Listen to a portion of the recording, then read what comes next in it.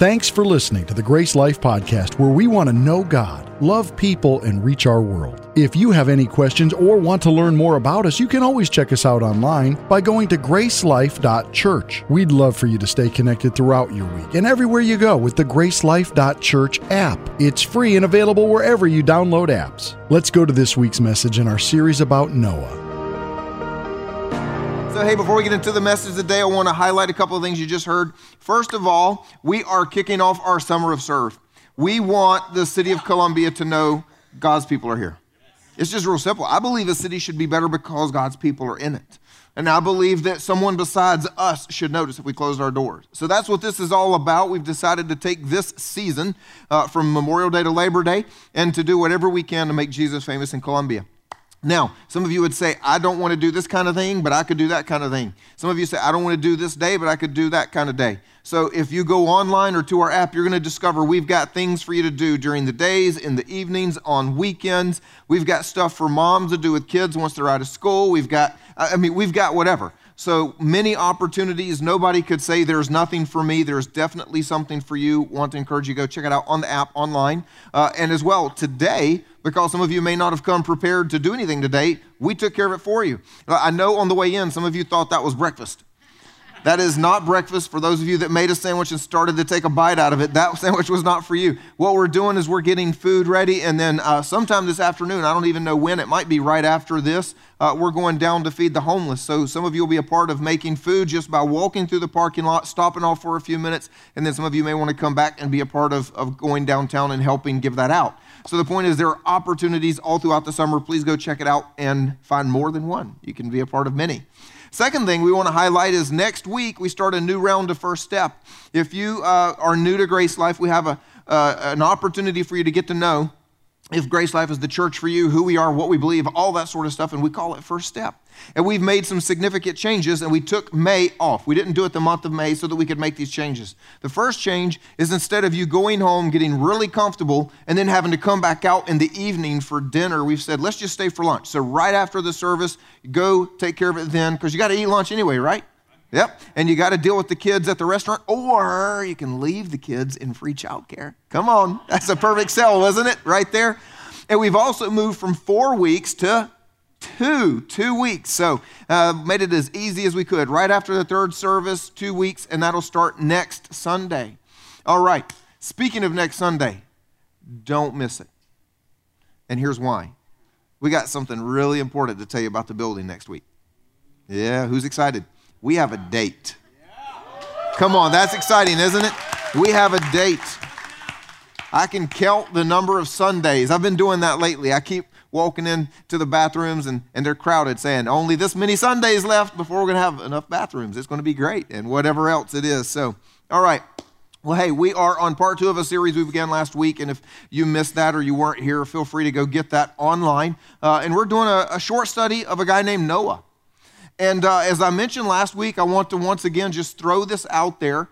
I don't want us to get caught up on what you do or don't believe about the flood and make you miss out on what we could learn from Noah. You know, maybe in your science class or your history class, or just as you're reading the Bible, the idea of the flood, the way it's written in the Bible, is a tough sell. And so I don't want you to lose track of that, but there are some nerds in the room. Any nerds with me? Come on, I'm not the only one, right? And so there are some people that say, I'll believe in the flood if you can prove it. So here you go. Answersingenesis.org, a great website where they have collected a lot of really smart people who are believers in Jesus, but they also have PhDs in geology and all types of sciences and histories and mathematics. And so they have written articles and books and collected all of the information to help you find out if stuff in the Bible could actually be true. And if so, how can you keep your brain and believe it? So go check that out if this is a stumbling block for you.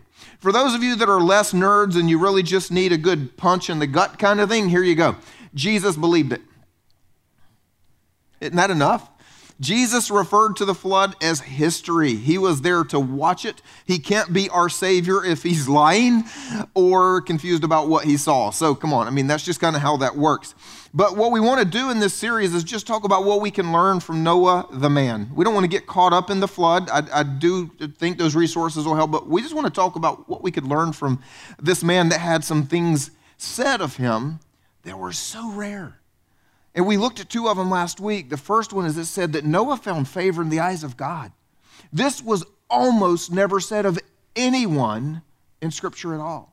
So when it's said of somebody, I think we should sit up and take notice and go, what can we do to be like you? What can we learn from you? And so in part one, we talked about one of the first things that we see that caused God to find favor on Noah is that he walked with God. When nobody else was, he walked with God. So if you want to go back and check that out in part one. But clearly, the thing that Noah is most known for and he's most famous for is doing something God told him to do when it seemed absolutely foolish and ridiculous in everybody else's eyes.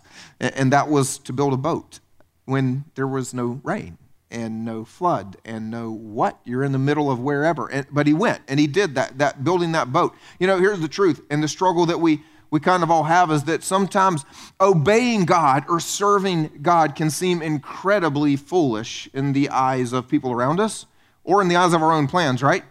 Yeah? I mean, God could tell us to do something, we're like, that doesn't line up. I was after my third year of college. I just finished my junior year of college, and I went on a 2-week mission trip, and I did this because my missions pastor kept annoying me, thinking that I was called to do missions, and I would even say it wasn't annoying. I'd say it was harassment. Because I didn't think I was called to do missions, and I finally made an agreement after several years of his annoyance to say, I'll go on this one trip if you promise never to say another word to me about it again. And he said, okay. And he made the deal, which means I guess he really trusted in what he thought God was going to say to me. Because sure enough, I go on this 2-week mission trip to Romania, and I get there, and I'm having a little bit of a struggle with jet lag one morning, and I'm awake before the sun is. And so I get my Bible, I go out on a balcony of this hotel, and it's kind of out on the edge of the city, and you could see both the fields and people going to work in the city, and so I could see people walking down the streets, and I could also see people walking out into the fields to do their work, and they had like those Grim Reaper sickles. You guys know what I'm talking about? I mean, that's how they were going to go and work all day doing this. And my heart just began to break for these people as I'm looking at them, and God says, I want you to move here. Excuse me? Pretty sure I didn't hear that one right. I mean, because like I'm only here for a couple weeks. I got my senior year of college coming up, and I was a concert pianist, music major, and so I knew my senior recital I've got planned. I know what I'm playing. I've been looking forward to playing it my whole career. Matter of fact, I'm working on my audition for where I'm going to go to grad school because that's what you do if you want to be a professor. And so I've got this planned. So God, that's not a part of what I'm thinking. And to abandon all of these years of work and practice and all the money that I've put into that degree to like do a complete 180 and go a different direction, well, that just doesn't make sense. And it seems kind of foolish. And by the way, God, if you want to bait me with an opportunity, you should like offer me a job that includes a paycheck. Because a missionary who begs for money or a college professor, those aren't on the same pay scale if you want me to do. Come on, y'all know what I'm talking about? And if you think that doesn't sound foolish, well, then just agree to do it and wait till people tell you how foolish it is. And so, you know, I don't say this to brag, but I had gotten a few scholarships in school, and I'd gotten to a point where the professors were disturbed that I was choosing such a course of action. So much so that my piano professor was bothered, the whole piano department was bothered, to the point that the dean called me into his office. What are you doing? You're our... I mean, you know what I'm saying? It was one of those moments. And, well, fortunately, he was a man of faith. And when I told him what I felt God had said, he said, okay. And then he told everybody to get off my back. But that was only in the music school. Then I had to tell my family, and they said, that's foolish. At least some of them. Like, you're going to do what? Is it safe there? You're going to walk away from your degree and your training? And you get the point. So many times for us to serve or to obey God will look incredibly foolish and ridiculous compared to the plans we have or compared to the wisdom of the world. And this is where we're going to discover Noah can be such a huge help because he did something really foolish, to be honest, in that sense. So if you've got your Bibles, you can turn with me to Genesis chapter 6:22. That's where we're going to pick it up. It's where we left off last week. So let me review where we are in this story.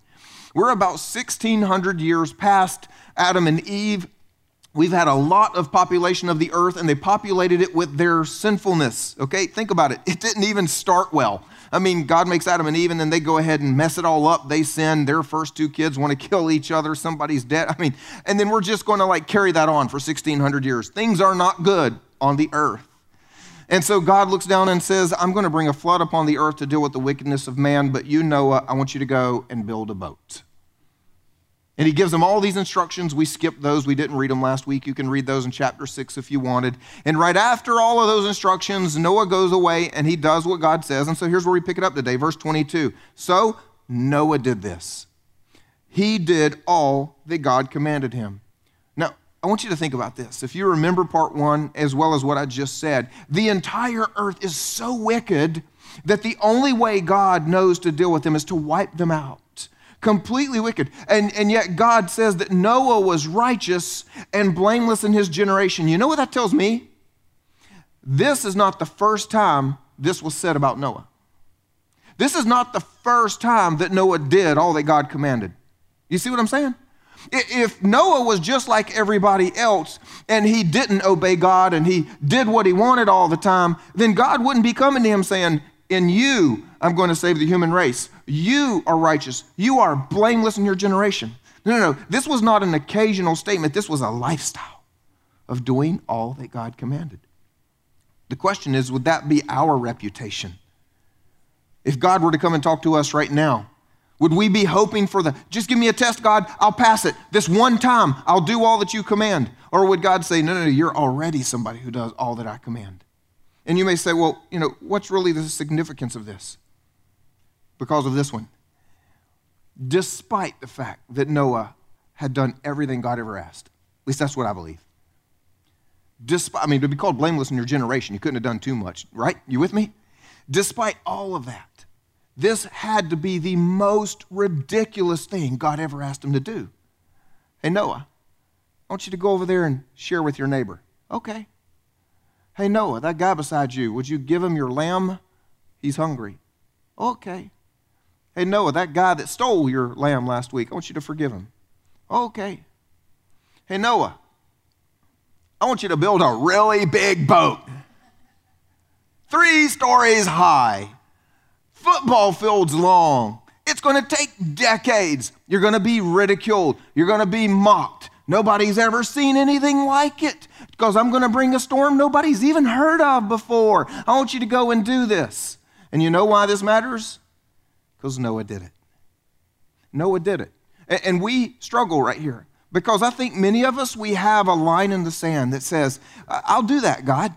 And whatever God comes to you and says, oh, I'd like you to serve on a team at the church. Okay, I can do that once a month, God. That'd be all right. Hey, I'd like you to give a little bit to this. Okay, I can do that, God. But for every one of us, there is a line. And God says, I want you to forgive so-and-so. I want you not to give a little. I want you to give a lot. Oh, no. I want you to quit your job and move somewhere and tell people about, no. I've got grandkids in a retirement plan. Or at least I want grandkids, and if I take my kids somewhere dangerous, I won't have grandkids. Nope. There's a line in the sand for every one of us that says, when you get that foolish, I'm not following. When your ideas are that ridiculous, I'm not doing it. But check out what Noah did. We're going to keep reading the story. So he built the boat, and then the Lord said to Noah, go into the ark, you and all your household, for I have seen that you are righteous before me in this generation. Take with you 7 pairs of all clean animals, the male and his mate, and a pair of the animals that are not clean, the male and his mate, and 7 pairs of the birds of the heavens also, male and female, to keep their offspring alive on the face of the earth. For in 7 days I will send rain on the earth 40 days and 40 nights, and every living thing that I have made I will blot out from the face of the ground. And guess what? Noah did all that God commanded. I mean, think about it. It's one thing to build the boat, which we believe took him several decades, anywhere from like 50 to 75 years. That's a long time to be building a boat, right? And then he starts to load it with animals. I mean, there's no rain. It's not raining yet. It's going to rain in 7 days, but right now, everybody's watching. They've been mocking Noah for decades, and now we're starting to get the elephants. Yep, you too. Come on, come on, come on. Giraffes, come on. Here we go. I mean, can you just imagine the foolishness as people saying, Noah, seriously, what are you doing? What you going to do when they start eating each other? What you going to do? I don't know. I mean, seriously. I want to show you two things about this story, though, that matter for us today. The first one is this. God's plan for our lives always includes our obedience. If we want what God has planned for our lives, there's something we're going to have to do. And we love some of these Bible verses that talk about our destiny and our uniqueness. I mean, God made you special. Your mama tells you you're special all the time. That's the reason there's American Idol. I mean, only because there's a bunch of people who think they can sing, but they can't. Otherwise, there wouldn't even be a show. And they're all there. But my mama said I could sing, you know? I mean, we think we're so... Okay, so back to this. You really are special because you are God's prized creation. And we have Bible verses we love to quote. We write them on the refrigerator, things like Psalm 139, I am fearfully and wonderfully made, right? Or Ephesians 2 that says, before the foundation of the world, you were created for good works. God did this for you. But none of us on our refrigerator right below the verses write, only if you obey. We don't like the part of this that says we have to be involved with what God calls us to do. But I need you to think about this. Noah wasn't saved because he knew a flood was coming. If he didn't do anything and he started drowning, it wouldn't have been, I'm going to live because I knew a flood was coming as he's drowning. No, he would have drowned. He wasn't saved because God was going to send angels. No, he was saved because he did something called building a boat. When a flood came, if he had not obeyed God, he would have been wiped out like everybody else. There is a part of his obedience that matters. One of the things that breaks my heart as a pastor is the number of conversations I have with people that have missed this step at some point in their lives. Somewhere, someday, whenever, they took a detour from something God told them to do, and they've missed a step of being in God's plan. I can't tell you the number of conversations I've had with people who are just disillusioned, disappointed. Some would go as far as to say life is meaningless. Others may not go quite that strong yet, but they would at least say, man, this is just so mundane. Like, seriously, every day I go to a job I hate. Well, that might be the issue. Because see, as you hear them tell their story, at least as I listen through a pastor's ears and I hear them begin to tell their story, I can always hear the moment where God said, go this way, and they chose that. And it might be something like, I always wanted to do this. I had such a passion for this. Really? God created you. God put your passions in you. But I discovered what that salary was, and so I put that away, that childish enjoyment. I mean, I can't do that for a living. It wouldn't feed the family, and I went over here and did this because it pays well. And now you think your life is mundane. Whatever it is, I don't know the story. I'm not going to get into all the examples, but I guarantee you somebody here today is in that place where you have made a detour from something God has told you to do that would have resulted in what God planned for you, and you feel like life is mundane or worse. And here's what I want you to know. The Bible is a story of redemption. Our God is the God of redemption. Humanity had gotten itself to a point it could never be right with God again. And even God didn't let that stop him. He sent his son Jesus to die so that you and I could have that. So I want you to know, maybe you're in that place, you're disillusioned, you're hurt, you're broken, you think there is no meaning or there's at least no excitement. I want you to know you can get back on the track. You can go back to a point and say, okay, God, I left what you said to do right here, and I'm going to fix that today. Let me show you the second thing. They went into the ark with Noah, 2 and 2 of all flesh, in which there was the breath of life. And those that entered, male and female of all flesh, went in as God had commanded him, and the Lord shut him in. The Lord shut him in. This is strange. Let me show you the second thing here, is that God's plan for our life always includes his grace. You see, God's plan for our life always includes our obedience, but God's plan for our life always includes His grace. And most of us are either or kind of people. We've got people who we just want His grace. I'm going to live the way I want to live. I'm going to do what I want to do. I'm going to make the choices I want to make. I'm going to please me, make me happy, maybe my family too. That is my focus, and I hope God cleans it all up in the end. Well, I can tell you this, God does clean it up in the end with Jesus, but God gets you to heaven. That doesn't fix life right now. If you want some things to go the way that God wants them to go, the way you want them to go, you might actually have to do what He says here on earth. And then there are people who are just the opposite. No, thanks God, I got it. Don't you worry about me. I'm one of your good kids. I check all the boxes. I do all of this. I do all of that. I work really hard. I behave, whatever it is. And you think it's your obedience that is going to get you everything in life. And that isn't going to work either, because God will not let you do this on your own. God will not let you fulfill your destiny without Him. Your destiny that your Creator has for you cannot be done apart from Him. We have our obedience and we have His grace. So check out that phrase. The Lord shut him in. Isn't that strange? I mean, think about this. If you go back to chapter 6, the part we didn't read together because it's just long and boring, and I want you to make it with this many cubits this way and this many cubits this way and this many stories and this many da-da-da-da-da-da. There's nothing in Scripture that says that that Noah was a seafaring family, or that he'd ever built an ark before. He'd probably never built a canoe before, from what we can tell, because the blueprints have to be divine. God has to say, this is what I want you to do. This is how I want you to do it.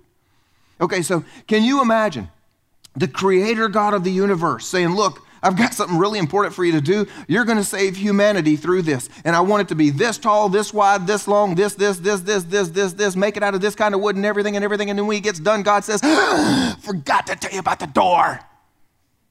I mean, seriously? So God has to shut the door? No, I don't think so. I also don't think this was a story of just like preventing the world's greatest engineering disaster. Like, well, Noah built a boat, but there was no door, and so it sank, and humanity's dead, and the Bible's only that big. You know what? No. I also don't think that Noah got to the point of building for decades. We're talking over 50 years, most likely, of building this thing, that never once on a lunch break did he stand up and look back at his work and go, how are you going to shut the door? Yeah, I don't think that's what this means at all, but definitely there's some mystery. The Lord shut them in. Something's going on here that we don't fully get. I don't think it's so much that God shut the door because Noah couldn't figure it out. I mean, Noah built the rest of the ark. He got stuff 3 stories high. I think he could have figured out how to close the door if that were the case. I think it's more about a protective nature. I think it's God is doing something for Noah He can't do for himself, and that is protect himself. I don't know if you read the Bible as funny as I do, but things just come to mind. And so, again, all of humanity except Noah and his family are wicked and evil, right? And so all this time they have been mocking Noah, making fun of Noah, and now the rain comes. And Noah and all the animals are on the boat. I just want you to imagine this picture with me. And so it rains, and they're like, huh. And then the water's up to their ankles. And they're like, okay. And then the water's up to their knees. And they're like, And then the water's up to their chest. And then the water's up to their neck, and all the short people are already dead. So here's what we have left. Imagine the picture. All of the tall, evil people are left upon the earth, and they have figured out Noah was right. The only chance we have is to get on that boat. But then one of them in their good manner says, well, no, we are wicked. We shall just die rightfully. Do you think that's what they did? No. I imagine kind of like a scene out of The Walking Dead, like zombies just all trying to get in. I mean, I just imagine people climbing up the side. I mean, they're trying to do everything they can. I imagine if they could see the opening the way that it was, that they would be putting sticks in there, prying the door open, destroying the ark. They would be peeling things off. They would be climbing up the sides. I mean, whatever it took. I think it says the Lord shut them in. I don't think this is so much saying that God closed the door because you forgot it, Noah. But I think this is saying God has shut this thing in. He shut them into something, and there's something protective about what God is doing now that none of the wicked, none of the evil can get inside. I don't think that this is just that they couldn't close the door. I think there's something protective that God is doing. And see, the enemy likes to say when God shuts you in, he's trying to take your fun away. And I've talked to people who say, well, if you follow God, you can't do this and you can't do that, and all the fun is over there, and you can only spend your money in this way, and you only do these things in this way, and whatever. And we think that the rules are God trapping us in. The truth is God is keeping the evil out. You see, when we get to the place where God wraps us in his grace and we obey his commands, the evil stays out there when we make those choices and when he protects us. Whatever boundary God has put in your life, it is not for prison, it is for protection. I think that's what happened here. So the question for us today, what is the foolish obedience God is asking from you?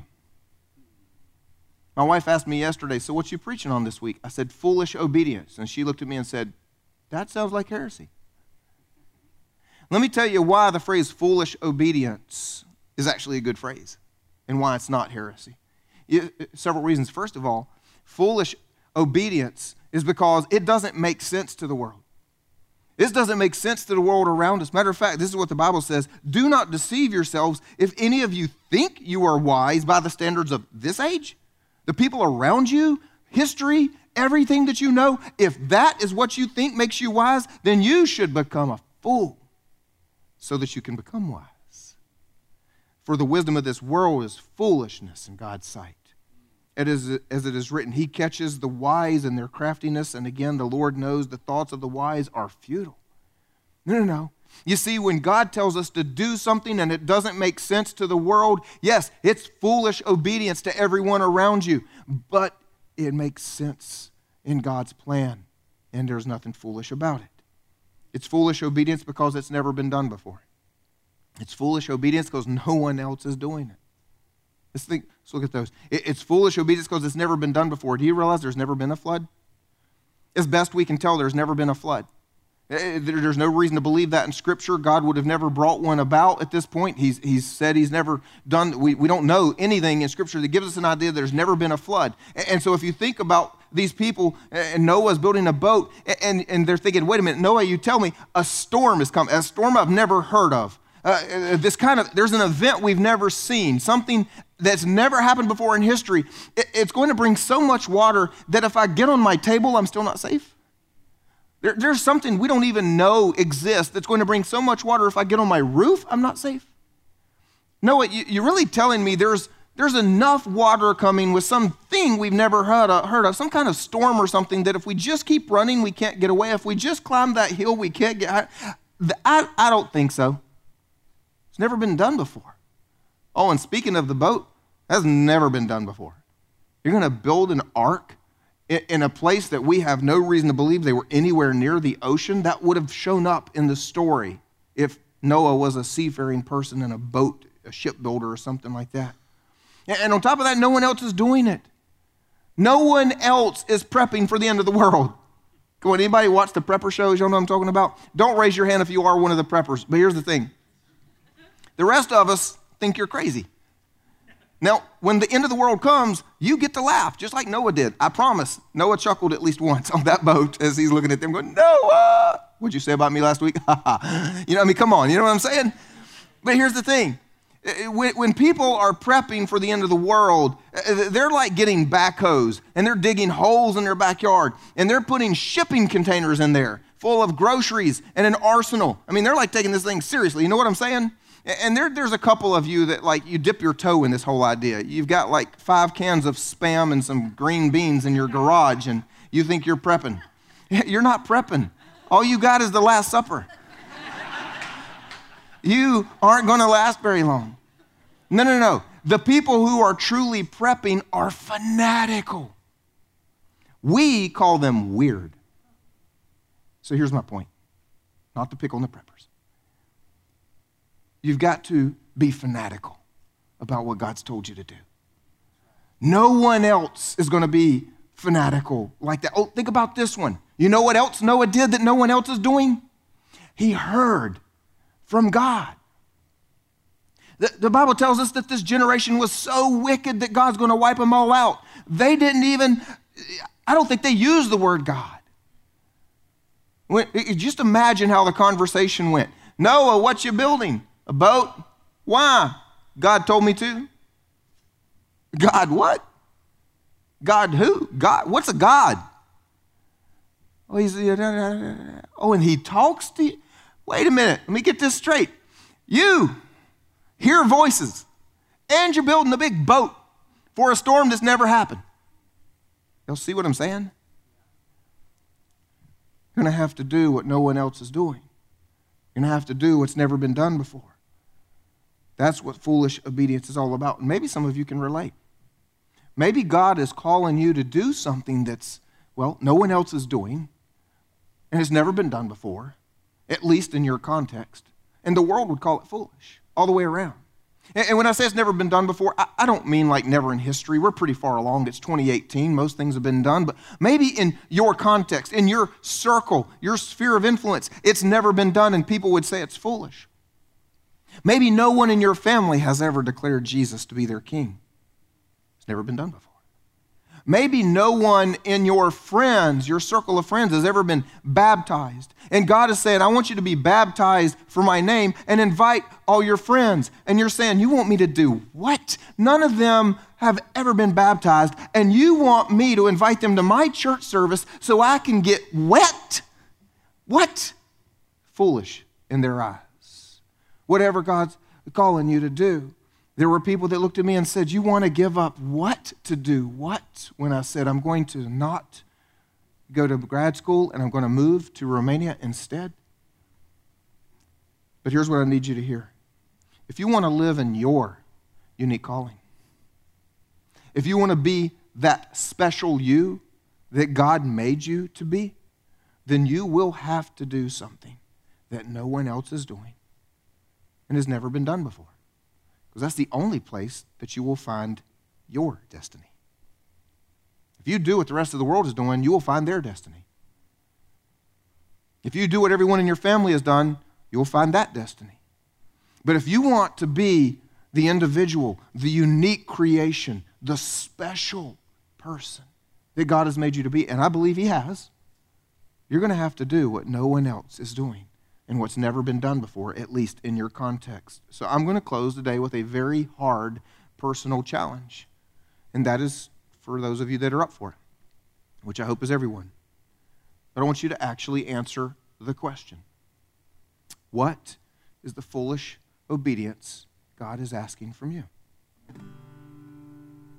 What is the foolish obedience God is asking from you? Some of you already know.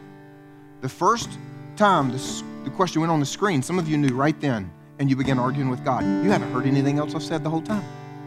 You've been too busy saying, not going to do it. That is. Some of you know. Some of you don't know, and I'm going to challenge you to take today or this week or whatever it is and talk to God. Say, God, what is the foolish obedience you want from me? For some of you, it is to break up with somebody, even though they say they love you. They might even go to church on occasion with you. Who knows? They might have been the one to invite you to church. But God says, this is not who I have for you. It might be to change careers. That'd be pretty foolish. Walk away from whatever you've got planned, whatever this career path is that's in front of you. You know, I'm believing before the day is out, in one service at least, somebody is going to figure out they are called to be a pastor. I was a music teacher for 11 years. Kent was a nuclear engineer. You too can take a pay cut and join the pastoring world. Some of you, God's going to ask you to take a really radical step. He's going to say, I want you to sell your house, I want you to quit your job, and I want you to move to this nation and tell people about me. And that nation might not be the safest place to go. And yep, you're going to take your kids. That's going to be hard. But some of you, even though everyone around you is going to say that is foolish. For some of you, God's going to say, I want you to give money. I want you to give a lot of money. For some of you, God's going to say, I want you to give your stuff. You know that neighbor you've saved for a vacation and they can't afford groceries? I want you to give it to them. But God, we won't have a vacation. Excuse me? I don't know what it is. But God's going to ask you to do something foolish. Maybe God is going to ask you to resist a passion or a desire, even though everyone else is doing it. God is going to ask you to do something that's foolish in the eyes of the world. But that very step in crossing that line, building a boat when there's never been a flood, no matter how ridiculous it sounds, is going to determine whether or not you walk in your destiny. Paul, who wrote most of our New Testament, figured out, I think, what might be the most important ingredient of being able to do something foolish when God asks. Here's what he said. For am I now seeking the approval of man or of God?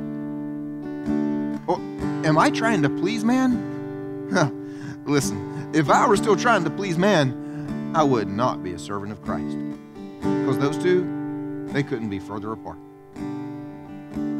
Maybe the first question you need to answer is, who are you trying to please? Who are you trying to please?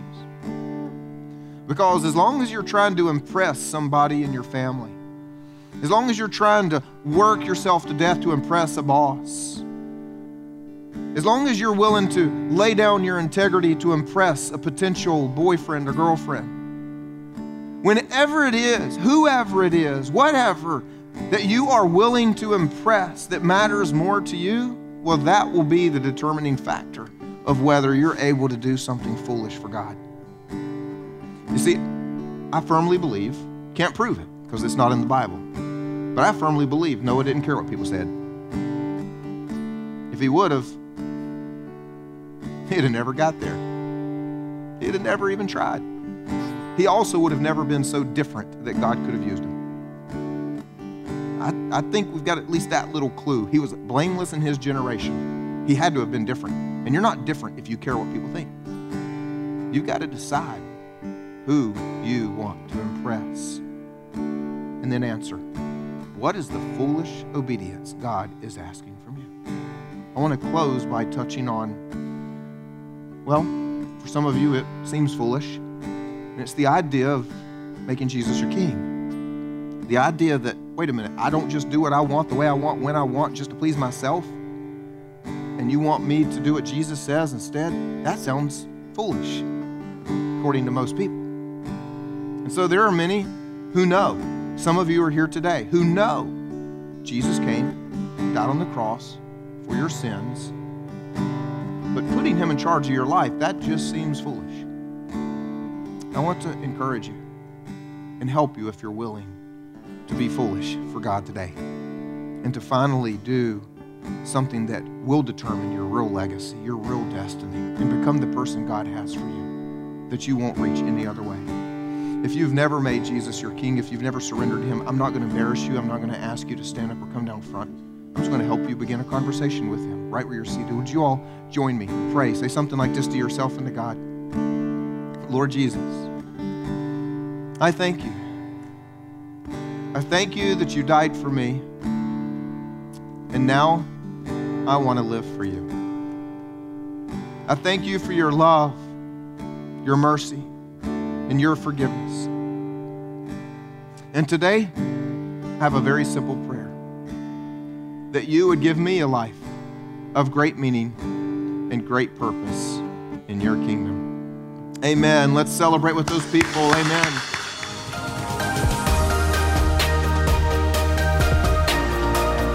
Thank you for joining us for this week's message. If you've made the decision to follow Jesus, congratulations. It's the best decision you'll ever make.